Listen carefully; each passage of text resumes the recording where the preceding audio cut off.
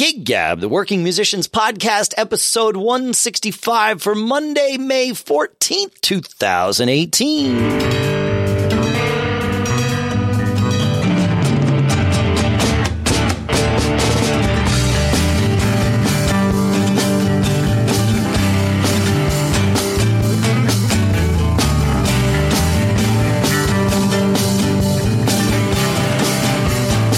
Greetings, folks, and welcome to Gig Gab, the podcast that is, by, for, and about working musicians.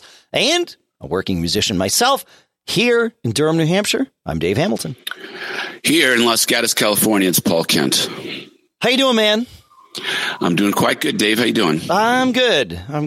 Mondays are always interesting days, transitioning from the, weekend warrior working musician into the weekday warrior running everything else that I do. Not that either really ever ends, but So sometimes it's hard to make that transition, especially if you had a great weekend and you're drained of energy. To go back to the real world sometimes can be a real bummer on Monday mornings. I like doing this show though, so it is a nice it's just it blends a bridge. It blends the two worlds together. Yeah, exactly. Yeah, I hear you. Yeah. Did you play this weekend? I did. I played with Uptown. We had a charity gig that we played. We were paid, but it was a charity event for.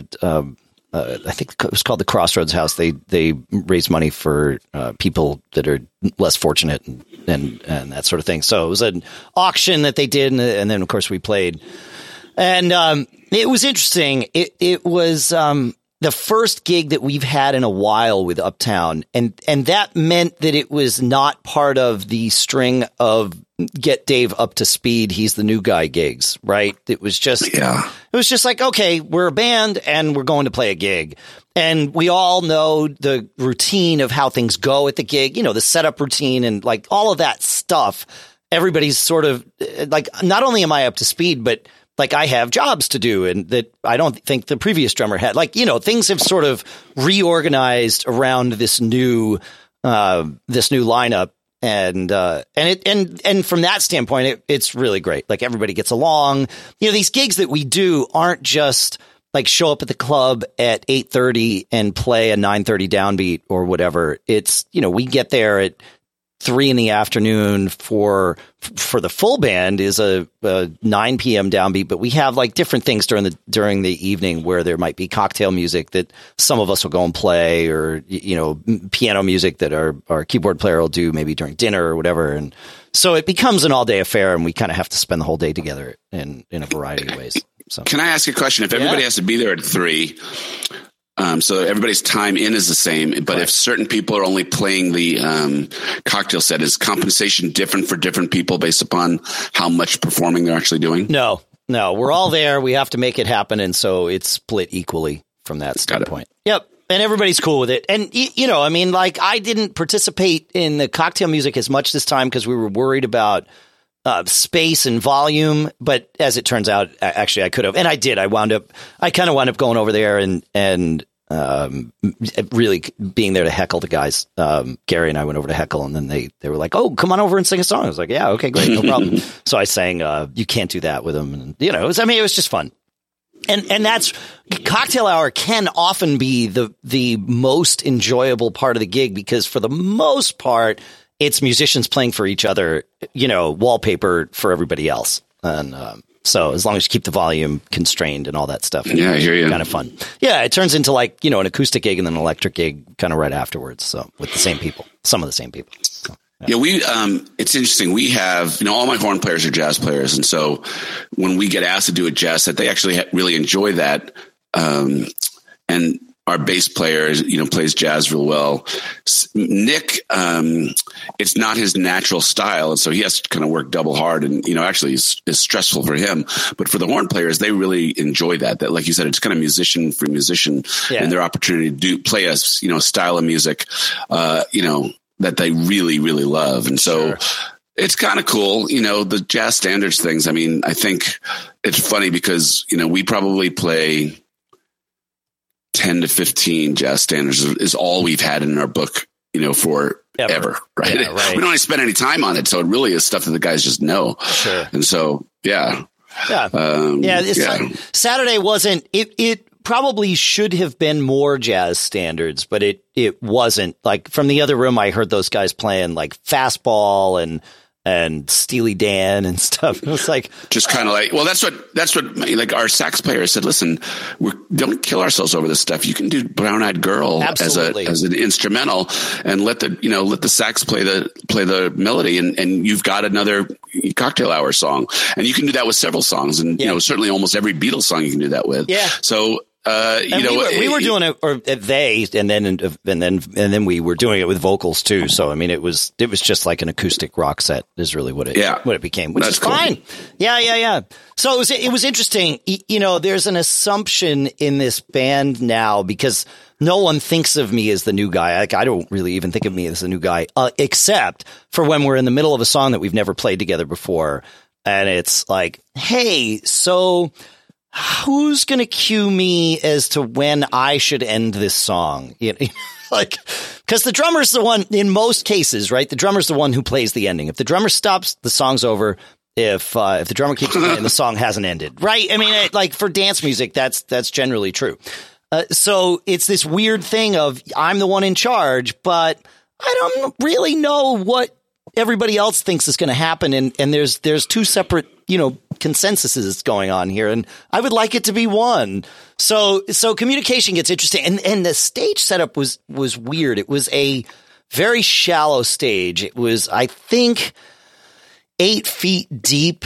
I think it was 2 4-foot panels deep. And it might have even been just 6. No, it would have been 8 feet deep. But we put a curtain up at the back of the stage to like store some cases and stuff out of sight. And you guys have your own curtain and pipe and drape? Yeah, for sure. Mm-hmm. Yeah, it totally pays off because otherwise you wind up having to store things, possibly like all the way down in the van or whatever, and that's not good at the end of the evening. So so we put the pipe and drape up, and so this stage was because of that, but just because of the way the stage was, it was really shallow and wide.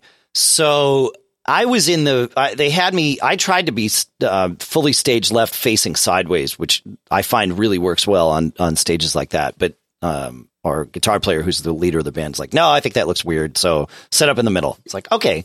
But that meant our 2 vocalists, we have, Marty and Kelly. And so, we kind of do the male female thing, and they usually play like stand next to each other and play off. I had one of them on one side of me and one on the other. And then people were, very much, it was kind of a very linear thing where there was no depth to it. Everybody just had their own thing. And so it was kind of weird communicating, especially, if our guitar player who sort of runs the sets, if he wanted to call an audible, before a song ended for the next one, it was like the communicating things around was very, very difficult. So it was just weird, but you sort these things out, and the gig went really, really well. I mean, everybody's a pro. That's cool. Everybody has fun, and it really was. It was a blast. But it's always. So I got a couple questions for you. Yeah, so you've been with Uptown Celebration for a year now. Mm-hmm. And how many songs do you have?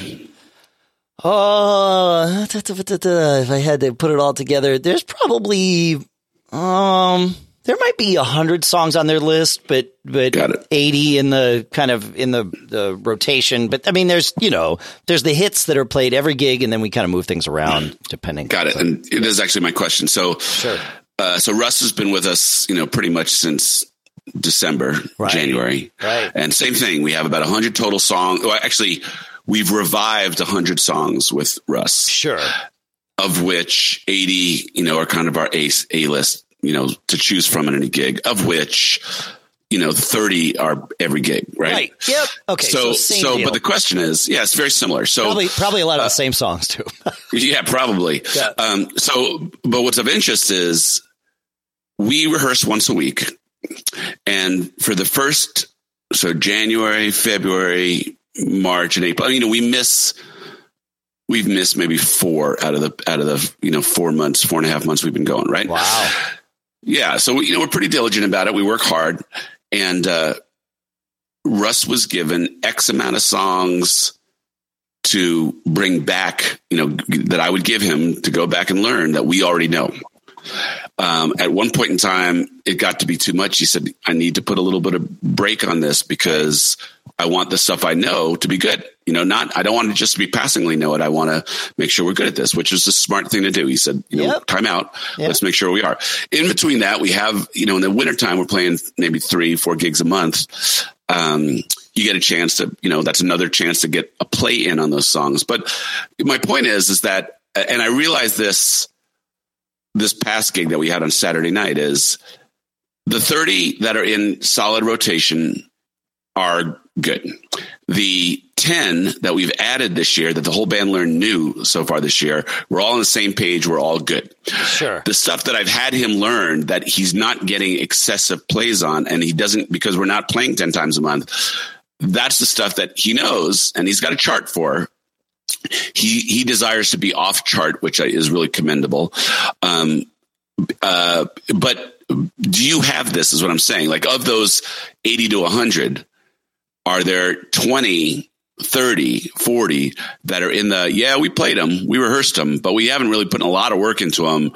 If you're going to call it, what would you say? Just give me time, give me the set list a week in advance. So if there's anything I need to brush up, how are you dealing with the songs that are technically they're on your list and you play, but in practicality, you haven't gotten a lot of reps on in the time you've been with this band? So that's true of every song with this band. I mean, because the band doesn't rehearse much, if at all. I mean, maybe we've had 5 rehearsals. And so this band doesn't play all that frequently either, right? So there's, and so I'm not the only one that's sort of in this boat. Our bass player is the second newest guy, but I think he's been in the band 4 years. But he's reading charts on stage for sure, but I think he knows the endings maybe more than me. I don't know. But that's where things get weird is like, those odd transition or endings. And those are the notes that I make for myself on stage. So yeah, when something is called, like Gary will send out a set list, and generally it's, here's what set 1 will be if we play all of set 1. Here's what set 2 will be if we play all of set 2. And then here's the songs that we've got in our back pocket. And generally speaking, on the gig, he won't call anything other than things from that list. So I put them all into 4Score, on stage and on my iPad, and I can pretty easily call up any of those almost with like 2 taps, So and these songs, like it's not like I have no idea how these songs go. The charts that I would pull up. And for most songs, actually, on Saturday even, I didn't have to pull up charts. Like I remember, this is how they end Superstition. This is how this tune ends. This is how this one starts. That's different from, sort of the general consensus amongst all cover bands, and, but there's some where it's like, like they do this interesting arrangement of Walking on Sunshine, which we've never rehearsed together. I believe we've now played it once. We may have played it twice, but I hunted it down and found a video of them playing it with their old drummer and heard this ending. And it was like, this, like they should have said we should rehearse this. Like there's no way I would have guessed my way through this. So I charted out what I saw in this video, and I was reading that chart, I think for the first time the other night as we were pulling it together. And it's fine. So those types of things are the reason that I would pull up the chart. And, I have my iPad. I've got it on, I still use an iPad mini, which is a great size, and it's sad that Apple doesn't make it anymore. But, I have it on one of these little scorpion clamps things that sits right on my hi-hat stand. So it's just to the left of my left knee. And so it's totally out of the way. And I'm sure people can see that I have it, but it's not, it's not like on a music stand or anything where it's, up on the stage or anything. So I can live with that. Yep. Yeah. So yeah, I don't know if that answers I'll tell your question. Yeah. Well, it sort of answers my question is that, there's an element of, everything is not 100% prepared. So I'd say this as a leader, I know that, right? Yep. I know it, and I know that there's stuff we haven't played for a while. Sure. But what I've tried to create is an environment, a culture in the band where he could call anything at any time. So that's just part of the expectation. I do, as often as I can, put the set list out and note to the guys songs that are coming back and, expect them to woodshed it. I also, as a leader, I know what my guys are capable of. So there are guys in my band who get very, very butt tight when things are not absolutely perfect. Sure. And I actually, feel it's within my domain as the leader to be like, well, you know what? This song would serve a great purpose right now, whether it's a request or, a moment that, yes. A song that fits a moment. And I know what my guys are capable of. And I will knowingly call something knowing it's not going to be spot dead perfect, but I know my guys can get it close enough. Yeah. I won't call something that's going to expose someone, and make them look bad. I won't do that. Sure. Of course. That's because, right. What purpose does that serve? Yeah. Yeah. But that is it. I very consciously will throw in one of the old songs just to get a play in it every once in a while and to keep people thinking and to keep the band on its toes. Mm-hmm. Do you like that? Or I love that. And I think that's why it sort of worked for me to drop into the band that I'm in with Uptown, because they know that I'm fine with that. I mean, I don't think they knew we hadn't played Walking on Sunshine before, but there are definitely songs that Gary has called and that he knows I've never played with them before, and he'll usually tell me, at the beginning of the gig, hey, I might call this tune, and I'm like, okay, that's fine. And I've had him, just come over and stand next to me and be like, all right, chorus, like, okay, cool, fine. It's great. Yeah. But I like that in the moment kind of stuff that frankly, that's why it's worth packing up my drums and, going out and spending the afternoon. Sure. If I was just playing the same exact thing and it was perfect, that would be fun once, but after that, not so much for me. Well, interesting. So, actually the inner monologue that I have about this is it moves over time, moves back and forth, really swings back and forth, because the 30 really good songs we have kill. And it dawns on me sometimes, we've got them. We put in the work. Let's just play that for a while, and we will go over, guaranteed, absolutely every time. Yep. And then, we're playing a stretch of gigs where people may come and see us multiple times in a week. Let's give them something different. And so then the pendulum swings back, and then we go reach into things. So, I kind of like, there's 10,000 variables that go into any of these decisions, but, if it's a gig where I definitely want to, like a booker, I want to absolutely floor, I'll play. And I don't want to say it's the safe show, because it's not so much that it's safe. It's just because they're great songs and they work. So right. maybe I'll make that call. If it's, again, a stretch of gigs where I think people are coming to see us a few times, or have traveled to see us, I want to give them something, even if it's a minority of the audience, I want to give them something a little bit different every day. Throw something different out. No, I absolutely subscribe to that. Uptown's a little different because chances are there's no one at tonight's gig private that gigs. Was at the last gig. Right. They're all private gigs. The only time you'd get repeat patrons is if literally the same group hires you for their corporate party again next year. But they hired you for that thing, though. But that's right? the thing. It's been a year. Like, if you delivered literally the exact same thing, they'd probably be really happy about that. Right? Exactly. So it's a little different. But yeah, like with Fling, I absolutely like to mix it up night to night and even week to week, where things are different, and you give people a reason, the same person a reason to it's managing FOMO, right? Is you want people to have that fear of missing out. And where, you played that last night? You didn't play that last week. That's like, yeah, that's right. Yeah. Yeah. So, yeah. But from the leader standpoint, there's this very subtle tension between wanting the band to kill and get the business and get the repeat business. And then there is, I am sensitive to it, but where it is on my sensitivity scale moves depending on, again, 1,000 variables, how much I want to keep my musicians, my band focused and engaged. Like and we might go a week of gigs where, I know 2 or 3 guys are really busy with day job stuff. And if I throw an old song, they're not going to have a chance to get it. And so we may pay a week of of gigs or a weekend of gigs of the same, mostly the same. I'll probably never play the exact same set list. We'll move stuff around, but sure. but the same songs, because I know that they're going to be done. And, you know, there is some comfort in the assurity that, you know, that these songs in this set, you know, will go over. So the line moves. You know, there's sometimes I want to keep the musicians on their toes and thinking, but it's not a game that I'm playing. It's not Jeopardy. I'm not trying to catch them not knowing stuff. I want everyone to be in a position to win. But within that, there's a bunch of things. There's, like, again, knowing what my band is capable of, knowing the vibe of the band, or, you know, are people tense about something and, you know, should we play it safe tonight? Or are people tense about something? Let's get them out of their comfort zone, and, you know, maybe something magical had happened. So these are kind of all the the things that are going through my mind. A, when making a set.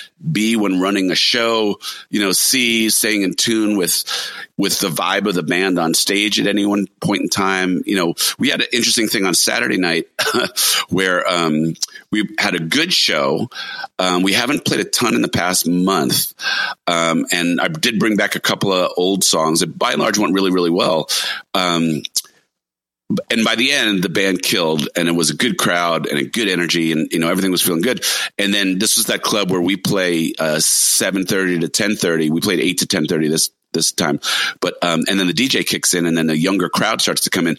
Something was wrong at the DJ station, and he couldn't get hooked up. Uh-oh. So we just kept going. We played about an extra half hour, which was really fun. And, you know, we were just kind of picking stuff, and I was just calling it, and we were just kind of going, because every song I didn't know if he was going to be ready at the end of the next song. So we're trying to figure out, you know, where he was. So we got an extra half hour play out of it.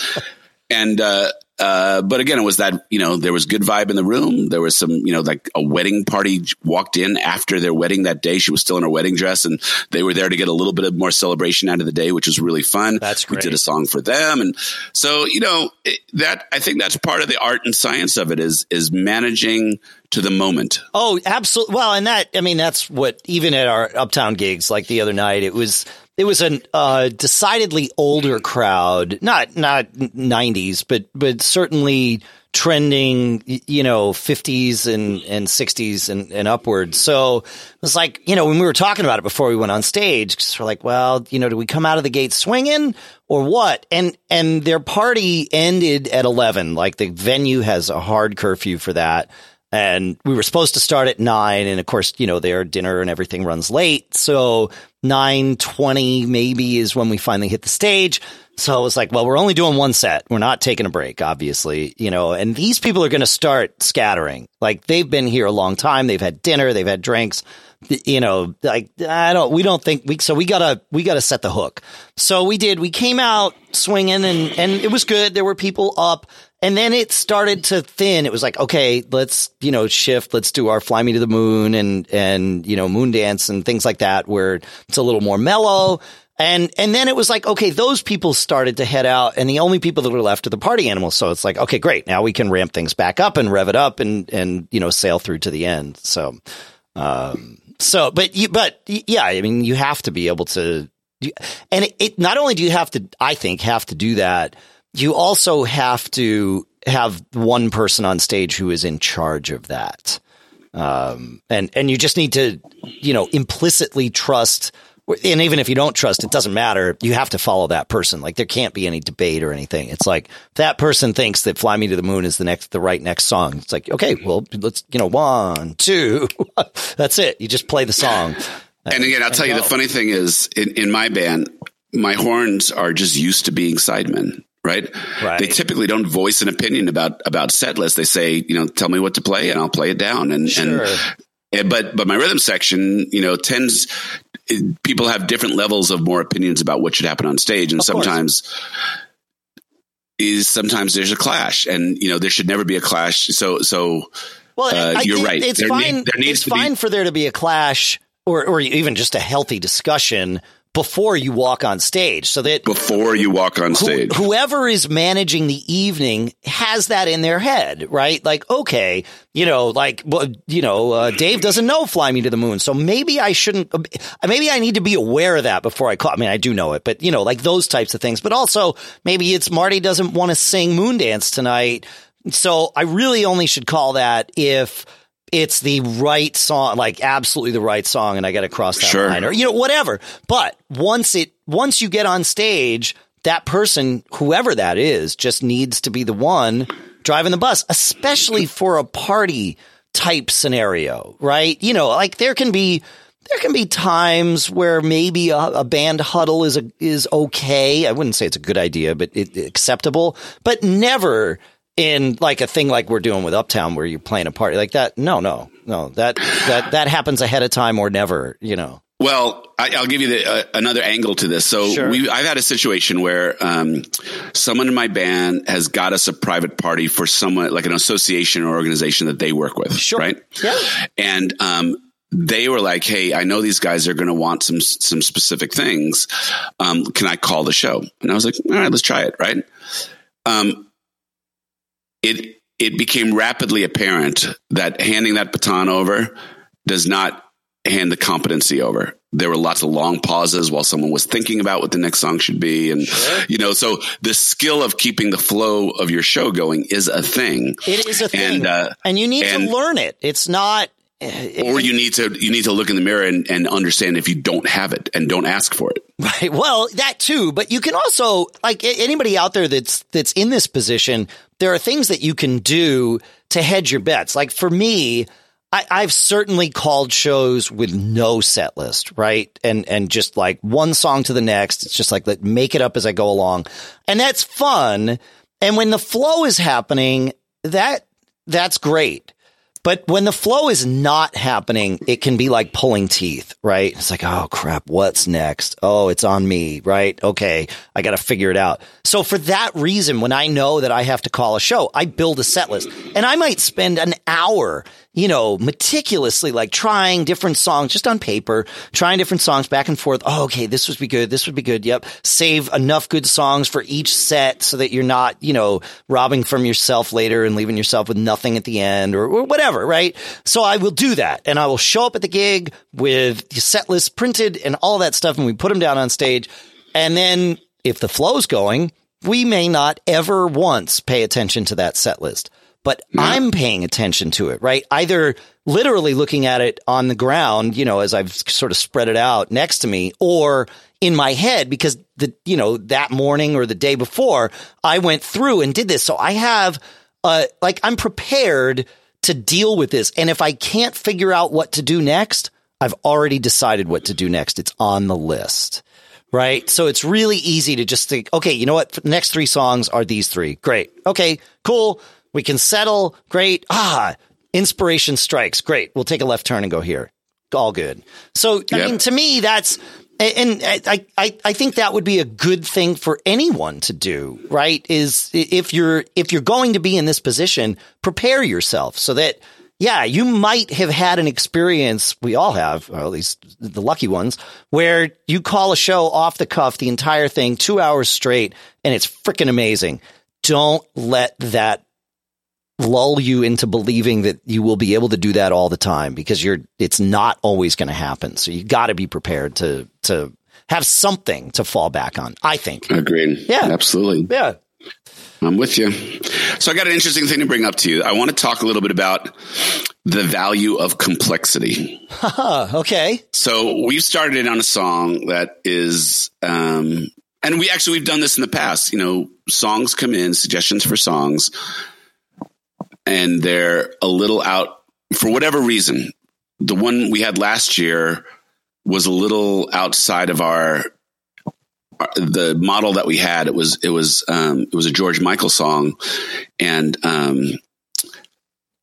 there was a sense among some in the band that we don't have that type of background vocals. We can't just take we're going to make it sound like us approach to this. This will fall flat if we go. It will sound us will sound bad doing that, right? Yeah. So that was the approach. Feeling of some others like let's have a can-do attitude. And then I'm reflecting on it because this year we've just jumped into another song. So we just jumped into a song, Stevie Wonder's "Do I Do." Yeah, that's a fun one.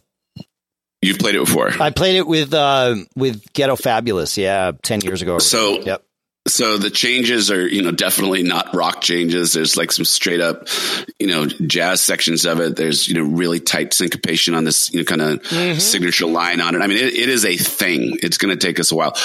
Fortunately, again, the things that we as a band have to spend the most time on usually is harmonies.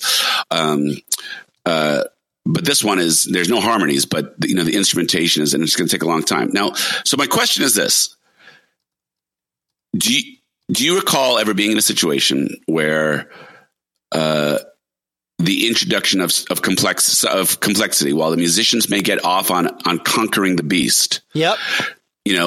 Maybe it doesn't go over as well when you play it. And then you're like, well, what do we put all the time into it for? Yeah. Or you play it fine, but it just doesn't end up being what you envisioned it, what the band envisioned it when you brought it. So I wanted to ask you, how have you encountered this? Do leaders, keep people on the same page? If it's, 4 or 5 rehearsals to get a song right, you've now invested a lot of time. You could have knocked out 3 or 4 easier songs maybe in that period of time, but you've chosen to take this path and you want to pay off for your effort in. And how satisfying is it when the payoff comes? How demoralizing is it when the payoff doesn't come? Or how demoralizing is it when not enough of a payoff comes? Like, you get the musicians in the crowd going, whoa, that's cool, you did that. But by and large, it's not killing for the amount of time that you've put in. In the cover band world where people are, I'd like to think 80% of the people, you're just imparting a vibe that's wafting over the event, whether it's the dance floor or the club or whatever it is. And 20% of the people are musicians or appreciate music to the degree where they're listening close enough. What is the value of the payoff of complexity? Yeah, that's true, because it'd be very different if we were talking about like the tribute band world, right? Where people are coming to hear you play songs. That's what you promised. But yeah, that's what you promised. Exactly. Yeah. There are certainly those songs that I like your term vanity songs, right? I think you introduced to the show when we started it, but sometimes there are vanity songs, and by vanity song, for those of you that haven't heard us mention this before, that's the song that you do because you want to do it. And you do it for yourself. But there are some songs that are vanity songs that also happen to be songs that, if done moderately well, will entertain a crowd. And so you can kind of check both boxes, right? And I think Do I Do is that, because, it's a beautiful song. Yeah. And it's a great dance song. It's got a great vibe to it. It's great, wonderful feel. Our drummer plays the heck out of it. I mean, there's a lot of good things going on there. For us, that song is going to be about the changes and the tightness of it, because you can't hack your way through a song like that. Well, and that's the thing is like when those two worlds collide, the song that's good for the crowd and then also the vanity song, there's a risk there though, because you can convince yourself that it's worth spending 5 rehearsals to get this right, because we know that like the chances of us playing this regularly are much higher than if we picked something obscure that maybe we're the only ones that know. But the bar to hit is still there, where, like you said, you've got to get it right. You've got to get it close enough. And unfortunately, with vanity songs, that bar is higher, right? Even if it's a vanity song that crowds are going to like, crowds aren't above a certain level, and that level's pretty low. Crowds aren't going to care. Right. Whether you hit that syncopation perfectly or nailed that transition to the different feel perfectly or any of that, but you're going to care. And so you can wind up in a scenario where the song goes over just fine, but you as the band or several members of the band are just unhappy about it. And that's when it's like, well, I've put in, because I've been in this scenario where it's, you put in 6 rehearsals for something, and then one person comes out from the next gig and says, okay, like one band member comes out from the next gig where you play it. Like, we need to tweak this and we need to tweak that and we need to do this and we need to do that. It's like, whoa, wait a minute. Like, this song is good enough, right? Perfect is the enemy of good. And then you'll wind up spending 3 more rehearsals on it just to, attempt to achieve whatever level of perfection is there. So, like, that's where I've seen vanity songs like those, sort of the special vanity songs, wind up being not worth it, even though they go over perfectly fine. And it's just like I've always said that there's nothing wrong with going on stage and playing or a rehearsal room. It doesn't matter. Right. And just playing songs that you love for the sake of playing them. Right. And then there's also nothing wrong with spending time perfecting what you're going to go out and play on stage. Like you can be a hack band or a well-oiled machine. Right. And anywhere in between also. But I find it important that band members are neighbors on that continuum, right? You don't have to be in exactly the same spot, but you can't have, one guy in the ghetto and one guy living the high life and expect them, like that band's not going to work. If one person doesn't care and one person cares a ton, it doesn't matter. If one person, whatever the lowest common denominator is where the band's going to be. Right. Because that person isn't generally going to step up and add more perfection to their particular game. Right. But that can happen. I mean, in a band setting, like an overall band setting, like you need to get that straight. But even once you are all neighbors, it can happen on a song by song basis and get to be a really difficult thing. And sometimes you just need to punt on the song like that. That's usually my feeling on a scenario like that is like you're saying, like if the band, either one person or even everybody in the band is just not going to ever be satisfied, or it's going to take too much work for the band to be satisfied, then, you move on unless you truly all have enough time and are willing to say, yeah, let's spend the next month rehearsing this one song and let's nail it. Let's do this for ourselves. But that's the conversation that needs to happen is it for the crowd or for yourself? And because there's two different levels that it needs to be at for that, I think. Have you ever been on the other end of that though, where like you're a vanity song is brought in, or let's just call it a complex song is brought in. Yeah. And you don't speak up in the beginning of the process. And all of a sudden you're up to your waist and, 5-6 hours of rehearsal into it. And you're questioning where it's going. Have you ever put the brakes on, guys, this isn't going the way we want it to go? Absolutely. Yeah. And I've also been on both sides. Can you remember what song? I'm trying to think. There were some tunes in, yeah. In the Murray Woods band, we started messing around with, I'll have to bring it up. It was a Sting tune. Sting Spring on the Night record was just a great record. And we all really loved it. That should have been our first sign, right? That, not so good. But we started playing this song and we rehearsed it and we got it close, but it never really got there. And we tried it live. I'm trying to think of what song it was. I'll bring it up here. Driven to Tears. So we were playing it like Sting did with his Dream of the Blue Turtles band on that Bring on the Night thing. And it was like, crowds loved it. And we did not. Because, we were all listening to it. Well, the bar is very high with, trying to imitate that band. That was the problem is like we were musicians and we're good musicians in that band, but still like those guys play at a different level, right? Yeah. And so we never felt like we got there. And it was like, yeah, whoa. We just got to punt on this. It's not. And I don't know that I was the first one to say we need to put the brakes on, but I was certainly on board with that concept. We all pretty much were like, yeah, this is just not going to work. And people would come to the gigs and ask, "Oh, can you play Driven to Tears?" Like, yeah, no, we don't know that song. How about the other side? We don't know the song. So, how about the other side? A song that you fought for, despite group consensus, it might not be the right way to go.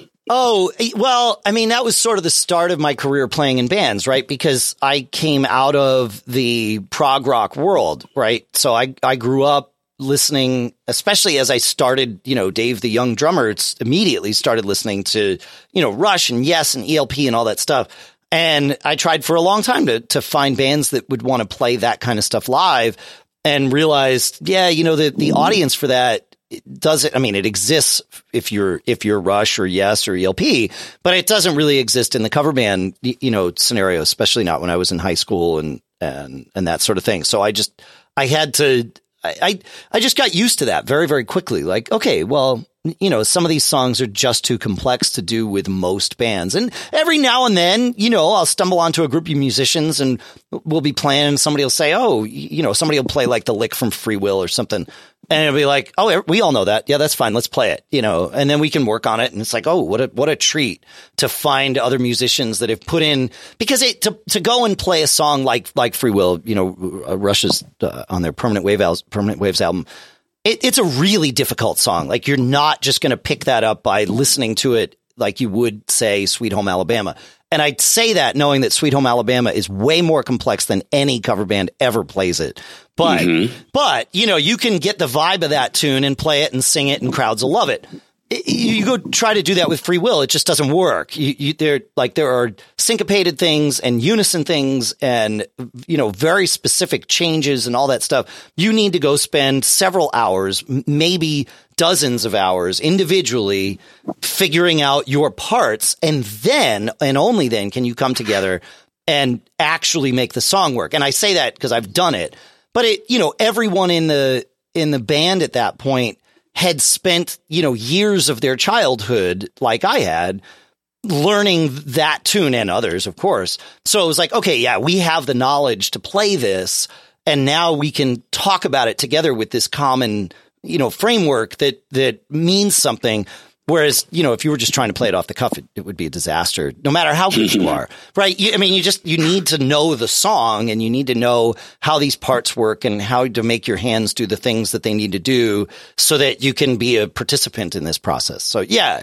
So I've been on both sides of it. Yeah. My bass player, Steve, who is brilliant and funny and an incredible musician, he had one of the most useful sayings for dealing with not just complexity. It's not just that. Sometimes it's just refinement, getting something perfect, doing stuff that's different than what, like you said, the hack bands. And again, there's nothing wrong with being a hack band if everybody's on the same page. If that's what you want to be. Yeah. If that's what you want to be. Whatever makes you happy, right? Yeah. But when we work on either a song that requires a lot more effort or, the kind of song, that requires a different approach, he said, he calls it eating at the grown-ups table.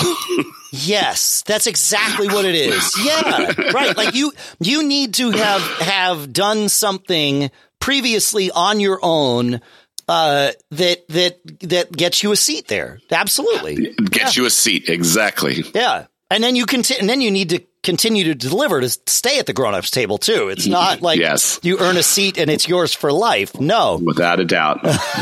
I like that seat at the grown-ups table. He's awesome. That's great.